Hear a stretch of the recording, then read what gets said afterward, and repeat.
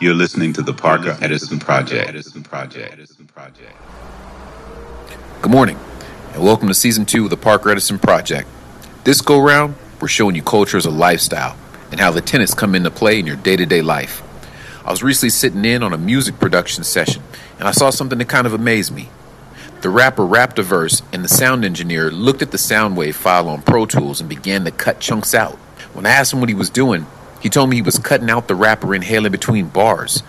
He was able to look at this digital block on the computer screen and see breathing.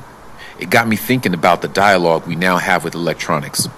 It's not just hitting keystrokes and asking the computer to do something, but literally vocalizing in a coded binary language to computers. No, it's not the traditional sense of zeros, ones, and twos, but we're getting pretty close.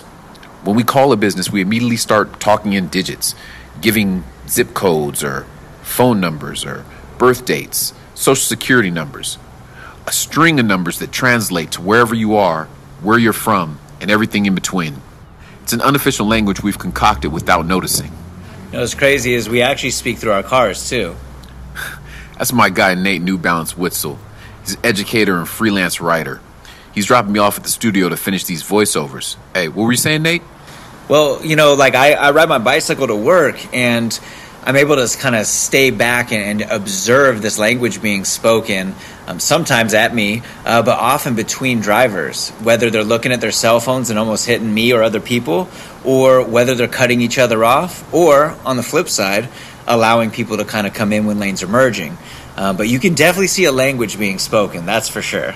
And that's deep, because that makes me think about, is their actual personality that's translating through their vehicle in a way? I'm doing everything I can to be less judgmental, but yeah, their personalities come out. You can almost automatically tell who's speaking a selfish language and who's speaking a selfless language. And I hate to say that, but the judgmental part of me is seeing it all the time. And if you're willing to go 80 miles an hour down the freeway and brake check the person who just didn't let you in, or who got in and you didn't want them to, it says a lot about how you value your life, their lives, the lives of everyone else on the freeway, and just like the way that you approach every conversation you have. You're probably a bully. That's nutso, man. That's absolutely nutso, but it makes complete sense at the same time. Yeah. You know, I wish I naturally went to harp on the sweet man or the sweet woman who allowed me in yesterday as I was, going from the 163, that weird little interchange on the 163 going north. Mm-hmm. They let me in so that I could stay on the freeway and not get off on Friars. That's probably the thing I should harp on, but the thing that stands out most is the people who push their way in the conversation, and it's really been interesting to me. I've just come up with this idea because, again, like I said, I ride my bike to work and I'm watching the conversation all the time, and yeah. Dang. Hey, I appreciate you giving me a lift. This right here, this is C-Rays. You can just drop me off on this corner, man. Perfect. Have a good night.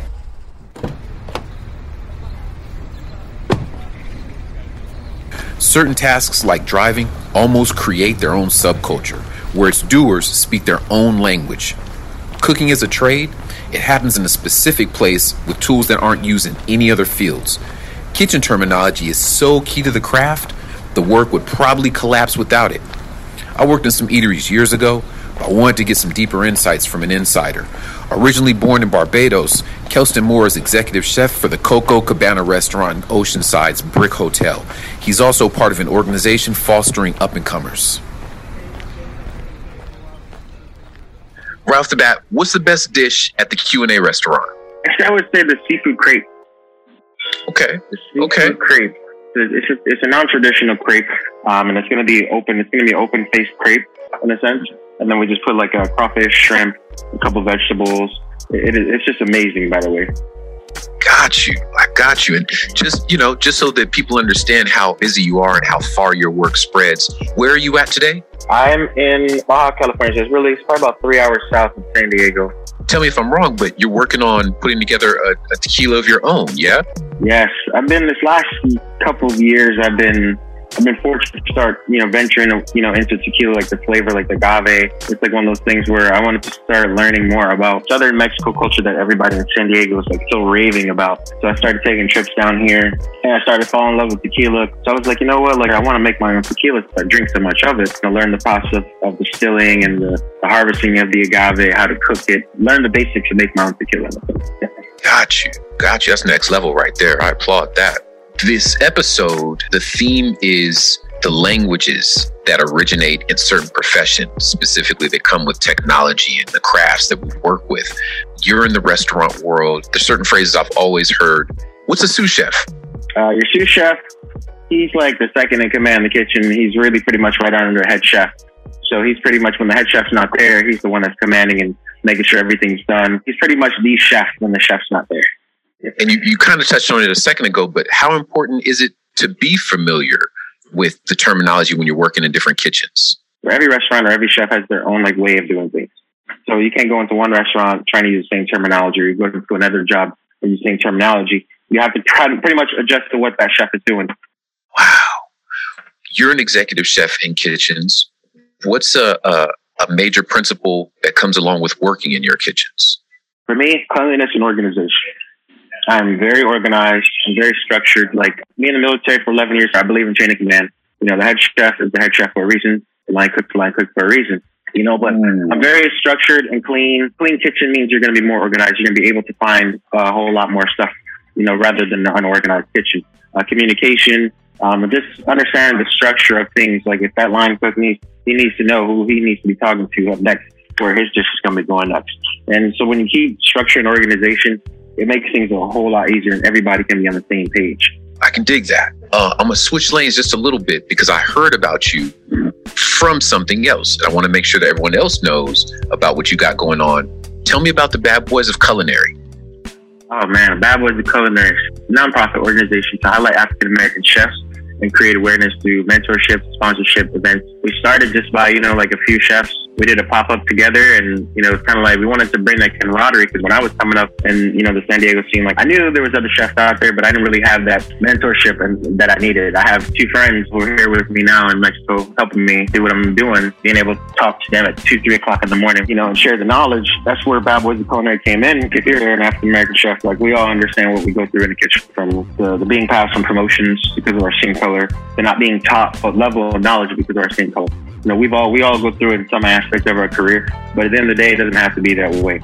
If you have knowledge, like it's okay to share it and it's okay to ask for help. We're just here to be able to help other chefs be able to get more ahead in their careers instead of looking like most of our parents say, oh, when I was your age, man, I wish I would have done this. You don't have to wish that anymore. We're here to provide that knowledge so you don't have to wish. You can just do it, right? No matter how old or where you're at in life. Wow. It's so interesting. Thank you so much, man. I really appreciate you. How can people connect with you? People can connect with me on Instagram at Chef Kelston, CHEF, as in Chilo, ELSTON, or at Bad Boys of Culinary, BADBOYZ of Culinary on Instagram also, or our website, www.badboysofculinary.org. I've worked a lot of jobs, and very few create the camaraderie of kitchen work. Long, stress-filled shifts with fire and sharp objects builds bonds. And they usually come with their own vocab. It's fascinating. I'll get into that a little bit more in a minute, but let's switch lanes and talk relativity for a little game I like to call 6 Degrees of Separations. Give me a high five. What's your name and where are you from? My name's Elijah Wright, and I'm from New York. How old are you, sir? I'm 20. Congratulations. Yeah, thank you. Thanks. At this age, you've already had some huge life experiences. And I don't want to get too deep, but what's a big one that's particularly memorable for you? I would say some of the people I've had the privilege to meet. meeting Chadwick Boseman was a really amazing experience. Seeing that film Black Panther and sitting next to some like legends, Denzel, Ryan Coogler, Chris Rock was there, and a lot of people. Seeing their reaction, it was like one of the most memorable experiences. And then also talking to him after, hearing like just the things that he was talking about, it just inspired me. And I mean, I'll never forget that moment. You'd be remiss if I didn't at least mention that you come from a very esteemed lineage. Who are your parents? My dad is Jeffrey Wright, and my mom's Carmody Jogo. And you're an artist in your own right, correct? Yes, sir. What are you working on right now? I'm working on an album called A Love Story. It's about like, different experiences with girls, and what's like a certain time in my life, kind of like late teens, like high school era, at the time when I was like trying to figure out just like, I don't know, how to navigate just being a young man in the world. And it's kind of like me at like 19, sort of like 18, 19, like, and I just want to kind of get that one done. And then after that, I mean, we got a lot of stuff coming. All right. Well, while I got you here, what I wanted to do was play one of my favorite games. It's called 6 Degrees of Separate Weigh-Ins. These days, the almighty Wayans family is at the center of Hollywood. And to prove it, I play this game where guests give me people they don't think I can connect to the Wayans. And if they're right, they win. But that rarely happens. So... I'm hype for this. Word. Give me your first guess. Give me a name. John Legend. Ooh. This is a fast one, actually. John Legend was in Soul Men with Bernie Mac. And Bernie Mac was in Don't Be a Menace While Drinking Your Juice in the Hood, which is a movie produced by the Wayans family. Oh, damn. Wow. Okay. Yeah, buddy. So there you go. I win that round. Yes, sir. Yes, sir. That's cool. Let's try another one and see if you can stump me on that one. Kendrick Lamar. Ooh.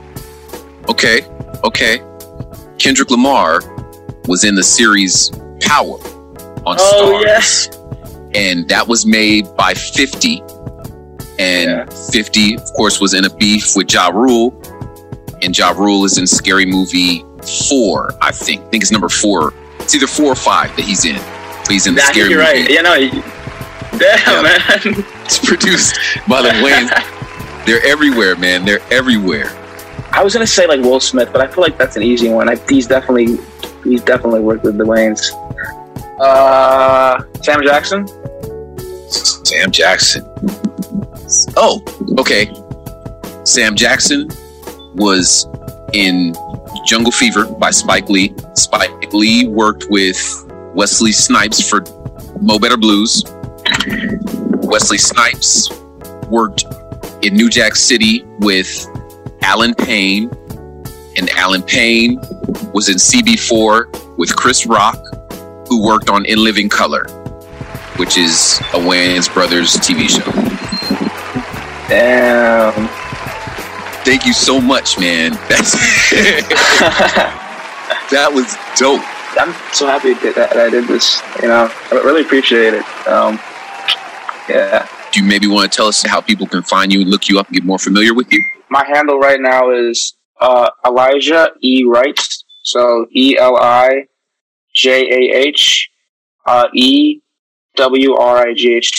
I appreciate it, man. I so appreciate your time. Yeah, thank you so much, man. Let's go to a commercial with some music from Elijah. This is called Control of Me.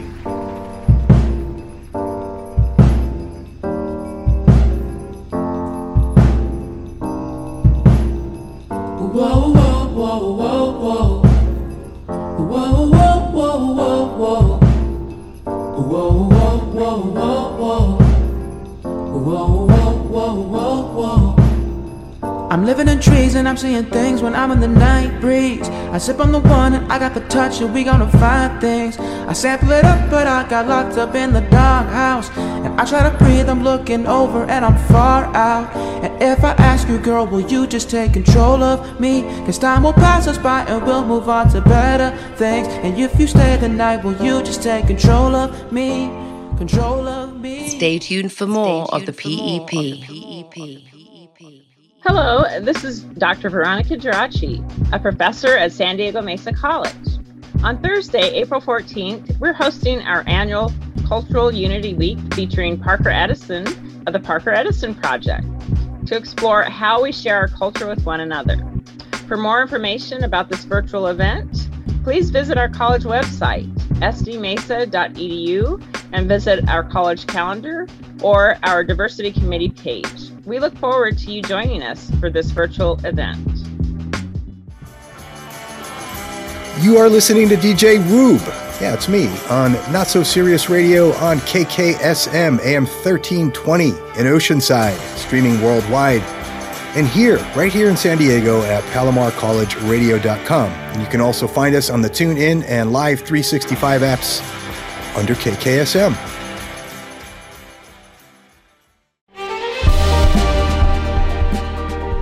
Hi, I'm Bill Hohen. And I'm Ted Hohen. Over the past 50 years, our family has brought many world-class dealerships to Carlsbad, including Mercedes-Benz, Porsche, Audi, Honda, Acura, Jaguar, and Land Rover. That's right. This year we're celebrating 50 years in Carlsbad. So on behalf of the entire Hohen family, we want to thank San Diego. Throughout the years, we've taken tremendous pride in meeting and even exceeding our customers' automotive needs. We value the relationships with our clients and look forward to serving you for years to come. We invite you to visit one of the Hohen Carlsbad dealerships or hohenmotors.com.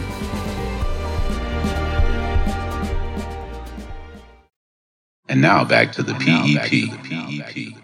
Welcome back. WorkSlang is created with the goal of increased precision and efficiency. It fills in the gaps and saves us time by conveying big ideas. Made purely by necessity, it can only exist if it's truly useful. Some professions have so much lingo, it has its own name like legalese, the language lawyers use. Marvelous examples of this in action can be found frequently in TV medical dramas like Grey's Anatomy. Phrases like 10 cc's or defibrillate or code blue are thrown in to ramp up the energy of clutch moments in episodes. Hey Siri, what's a code blue? A code blue is a hospital emergency code used to describe the critical status of a patient. In this context, familiarity with a certain job vernacular speaks to a worker's experience in that field. Few fields exemplify this as thoroughly as one that defies gravity. My next guest is proving the sky is not the limit. She's a fly girl in the most literal sense. Let me introduce you to Anne-Marie Berry. I'm speaking with Anne-Marie Berry. How are you doing this morning? I am fantastic. Thank you so much for having me. We're very lucky. The whole episode is about languages. Before I get into that, what I want to know, often people name their boats. Is it traditional to name planes? That's a great question. Boats are actually my second favorite thing outside of airplanes. Funny enough, I would love to own a boat one day in addition to an airplane. So I already have a name picked out for my boat. Besides that, no, people do not traditionally name their airplanes. No, not that I'm aware of. Okay. And I gotta ask, where are you from? I am originally from Guinea, West Africa. So both of my parents are Guinean. I was raised in France. And now I live here in Atlanta, in the United States. What's your favorite dish in Atlanta? I have to say it's probably collard greens. Hey, yes. now. Yes. Okay. I also love to cook outside of aviation. So I picked up a few southern dishes that I really do enjoy making. Yes. So collard greens would be my favorite. And I've learned to make it quite well. Hey, now, I'm not mad at that. In fact, I'm jealous. Yeah. Low key. Yeah. Right. Tell me, who are the Sisters of the Skies? It is an organization of Black women pilots. We want to focus on bringing the number of Black women pilots specifically up. I don't know if you know anything about just Black aviation, going back to the Tuskegee Airmen. It's not that many of us. And we just have this movement going on where we want to see more of us, flying with us. Not that you should have the exact numbers, but roundabout, what percent of American pilots are women of color? So the percentage itself is less than 1%. But what does that mean, right? In intangibles, in numbers, because less than 1% of To put it into perspective, out of 660,000 pilots in the US actively flying, there are 104,000 that are considered commercial pilots, meaning that they have earned a commercial pilot license, which I am one of those 104,000. And out of those 104,000, there are less than 200 Black women pilots. Wow. So I'm sitting in rare space getting to speak with you today. Yes, indeed. You are indeed. Yes. So less than 200 Black women pilots in the US. I had no idea that. I'm floored. Right. Well, think about it this way, Parker. You fly, right?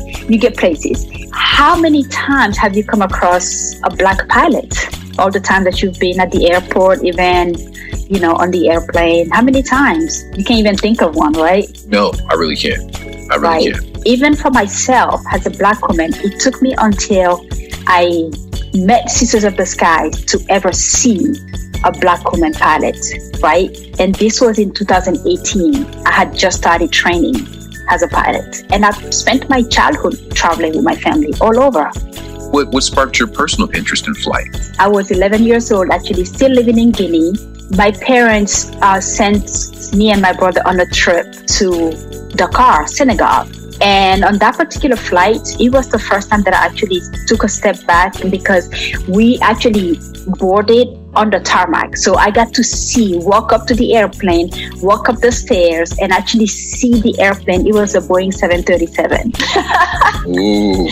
I didn't know that then as an 11-year-old, but I just remember just being just in awe about how big this thing was. Of course, my mind started going, how are we up here flying? And the whole flight, I was just thinking.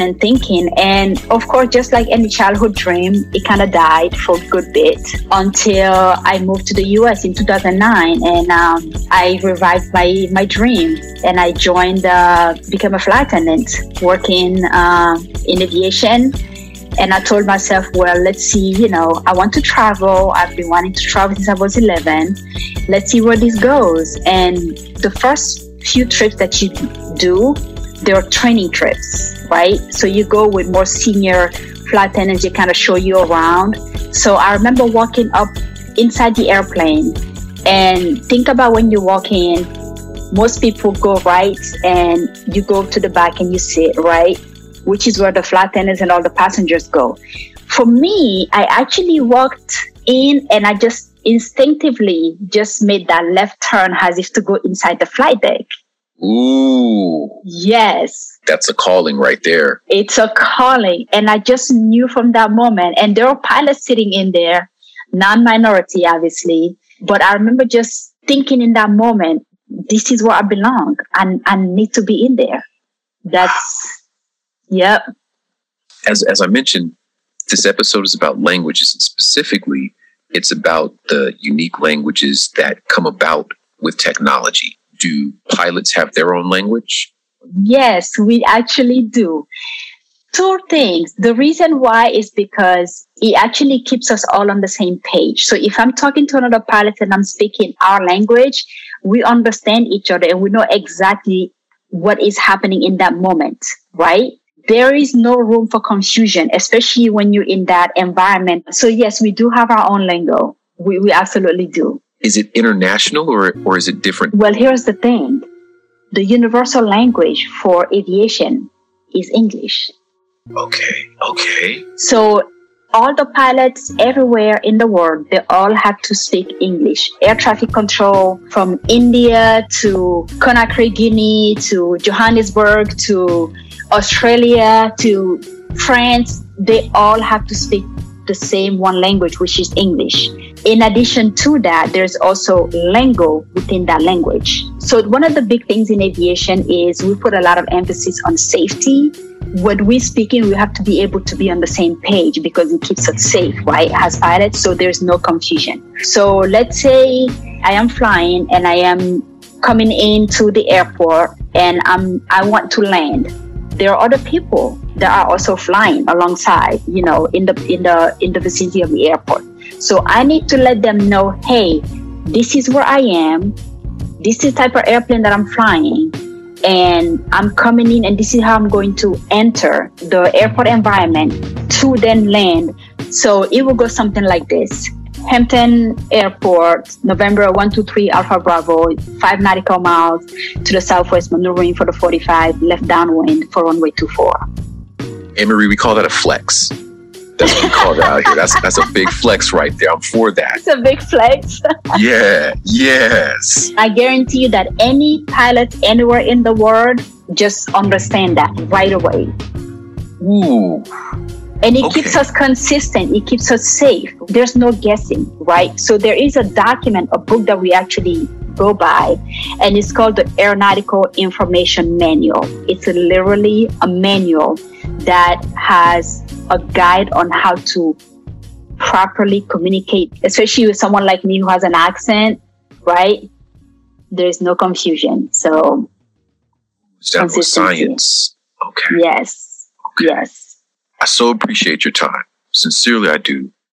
How can listeners learn more or support the Sisters of the Skies? We are an organization of Black women pilots. So like I said, we want to increase the number of Black women pilots all around. 3 ways that we do that is first, outreach, because we are actually involved in our communities. We show that representation because representation does matter. We inspire them and show them that, we're here. If we can do it, you can do it too. In addition to that, we also offer mentorship because if you've ever attempted to do something, when you have additional help or support, even if it's just the emotional aspect of it, it makes you more motivated to want to pursue that thing. The third thing is scholarships. Becoming a pilot, the financial investment is upward of $100,000. It is not cheap. So we offer scholarships to some young women to help them along the journey. We are a nonprofit organization, but we also accept donations, right? That's how we maintain the work that we do. So please look us up on www.sistersoftheskies.org. Just so the listeners know how special it is to get to hear from you. Who's the first woman pilot of Guinea? That would be me, Anne-Marie Barry, yes. There's a couple themes in this episode. One is the way certain occupations cook up unique lingo that serves a purpose. Another is how one generation helps the next generation lift off using that same lingo, which keeps those terms floating around. Each one teach one.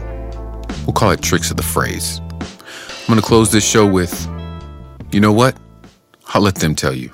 You're listening to my man, 100 Grand, Parker Edison, and the PE Project. You're about to get into this Poetic, a.k.a. DAP Days. Yes. Produced by yours truly, Evolve One.